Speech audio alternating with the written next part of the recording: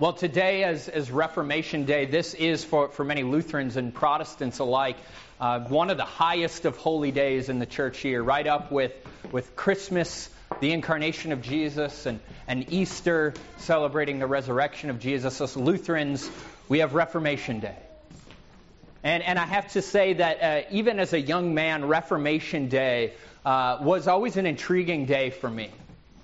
I always was very intrigued by the story of Martin Luther, this German Augustinian monk who rebelled against the Catholic Church and really claimed the freedom that the gospel brings.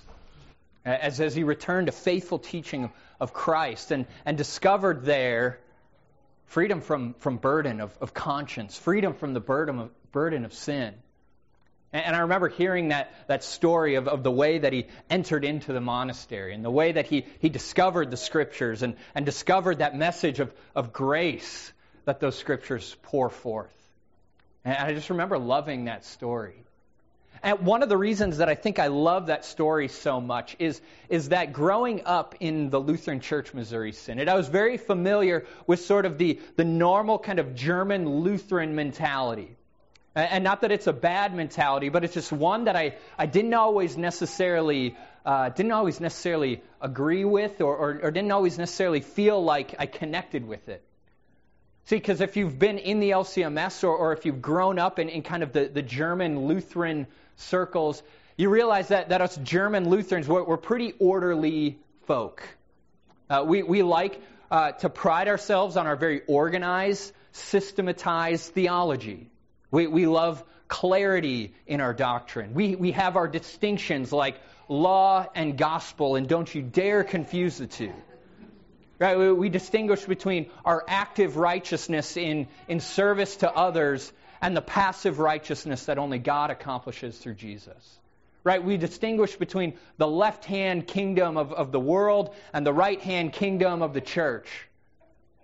We're very orderly, very systematized, and boy, we are rule followers.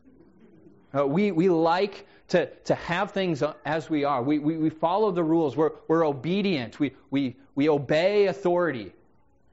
And I think that piece especially for me in my very millennial anti-establishment sensibilities, that one was always tough for me.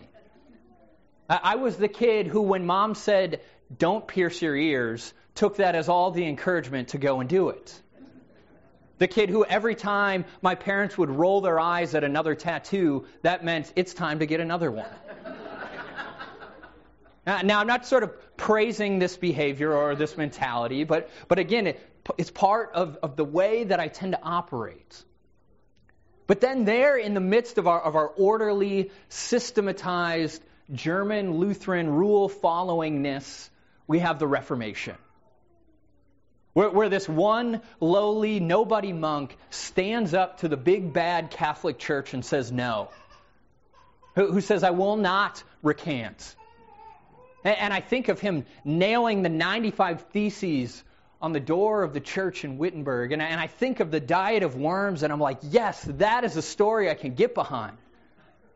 Right? A man who with threats on his very life from this authoritarian institution says, "I cannot and I will not recant. Here I stand. I can do no other. Help me, so help me God." Right? I was like, yes, that is my heritage. A man claiming freedom from an oppressive church, a church that had burdened consciences with the weight and the guilt of sin and self-righteousness, and who in claiming the gospel took hold of freedom. And it's clear that the gospel really is about freedom. As we hear those words from Jesus in John chapter 8, we hear him cry out that he's come for freedom. Jesus is teaching, as he often is, and there are a group of Jews who had gathered around him. And John tells us that many of the Jews that are gathered there, they had begun to believe in Jesus. They had begun to believe in his word. They had begun to believe that perhaps this really was the Christ, the Messiah who's come. And to those who are gathered around him, he says, if you abide in my word, you are truly my disciples, and you will know the truth, and the truth will set you free. And Jesus says, if you hear my word, if you believe it, if you remain in that word, you're my disciples. And if you're my disciples, if you follow me, Jesus says, you will know the truth. And that truth will set you free. That truth will bring you freedom. Now, I think it's often really easy for us to kind of misunderstand what Jesus means by freedom. Because we're Americans, right? We live in the land of the free. And usually when we talk about freedom, we mean one of maybe a few things. We mean something like freedom from oppressive and unjust taxation. So it's the freedom to use the money that I've earned and worked hard for as I please. Or we mean something like freedom to make my own choices. Freedom to decide for myself and not have any sort of oppressive institution tell me what I can and cannot do. Or perhaps what we mean by freedom is equality. It's leveling the playing field so that those who are in power are brought a little bit lower, and we lift those who are in poverty up, and we level the playing field so there's equal opportunities. Now, none of these things in and of themselves are inherently bad or evil or anything like that, but they're simply not what Jesus is talking about. What Jesus is talking about when he talks about being set free is not our American sense of freedom as a general idea or principle. But the language that Jesus uses would bring to mind things like real, actual enslavement. Jesus is talking about freedom from imprisonment. Freedom from being behind bars and bearing chains. That's the sort of freedom that Jesus is talking about. And we see the confusion in the audience because he's talking this way, because they realize we are not imprisoned. We are not enslaved. They say, we're offspring of Abraham. We have never been enslaved to anyone. How is it that you say we will become free? Free from what? We have nothing to be freed from. What is this freedom that you're talking about? Now, never mind that the people of God and the children of Abraham had experienced slavery in their history. The fact of the matter is they failed to recognize their slavery. They said, because we're children of Abraham, because of our heritage, we already are free. Which isn't much different than the way that we tend to think. I'm an American. I live in the land of the free. Of course I'm free. What do you mean the truth will set me free? Free from what? I make my own choices. I freely choose what I can and can't do. What do you mean be set free? I fight to level the playing field and create opportunity for everyone. What do you mean be set free? But see, Jesus isn't talking about that kind of freedom. Jesus is talking about real, genuine enslavement and imprisonment. A sort of enslavement and imprisonment that regardless of the systems and institutions in place, regardless of if you are under the control of some oppressive authority or make all of your decisions for yourself, that you will experience all of those things as a form of bondage and enslavement. Jesus continues, he says, truly, truly, I say to you, everyone who practices sin is a slave to sin. Anyone who practices sin, simply, if anyone does sin, if anyone sins, he is a slave to sin. And because of slavery to sin, it doesn't matter how free you think you are, your entire life will be experienced as bondage so long as you are a slave to sin. That's what Jesus says to those gathered. That's what Jesus says to us. If you practice sin, if you sin, you are a slave to sin. And no matter how much you might think that you are free, no matter how much you might think your opportunity gives you freedom, you will experience that as slavery, Jesus says. Anyone who practices sin, anyone who does sin, is a slave to sin.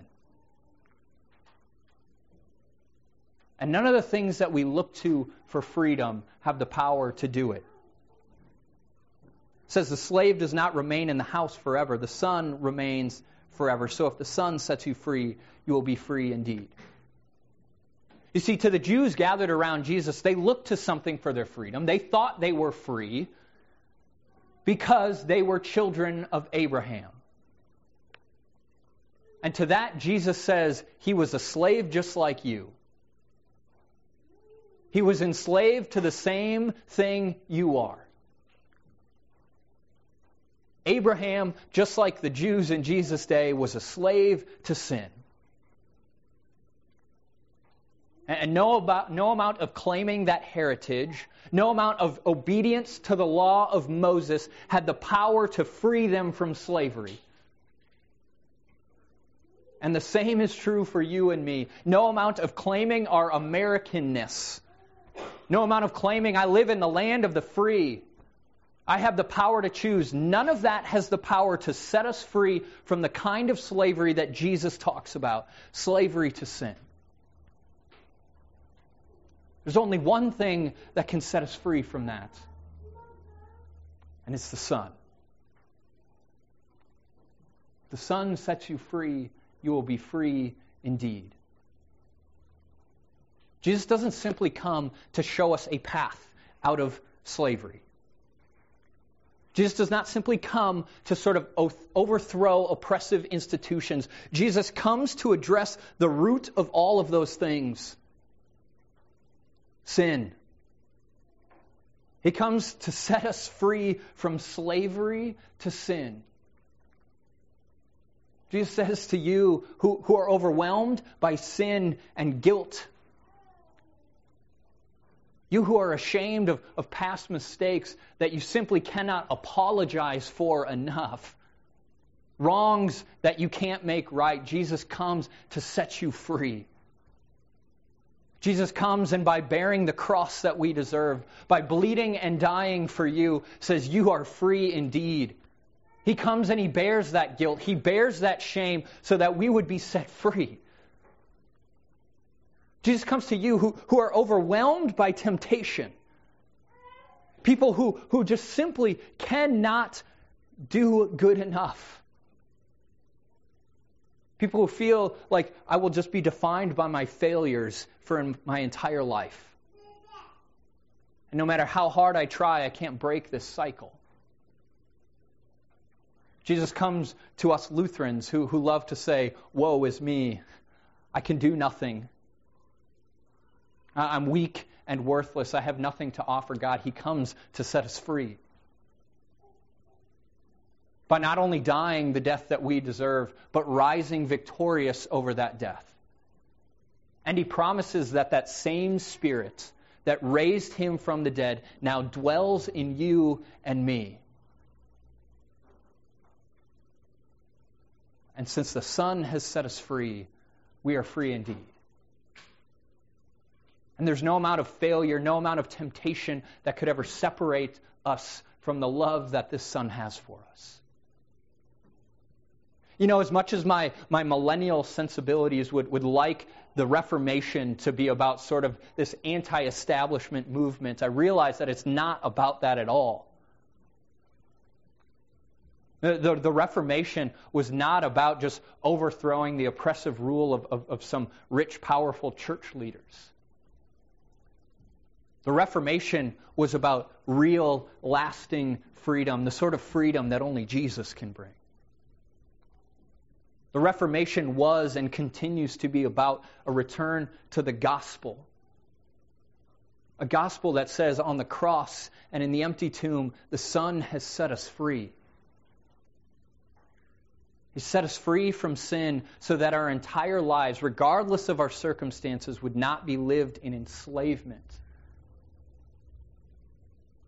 The gospel is about real, lasting freedom from the sin that is behind every oppressive institution, the sin that is behind every temptation, the sin that is behind all of our guilt, all of our shame. Christ has come to set us free from that. And by the power of his cross, by rising victorious over the grave, the Son has come to you and he has set you free. And so today and every single day, you are free indeed. Amen?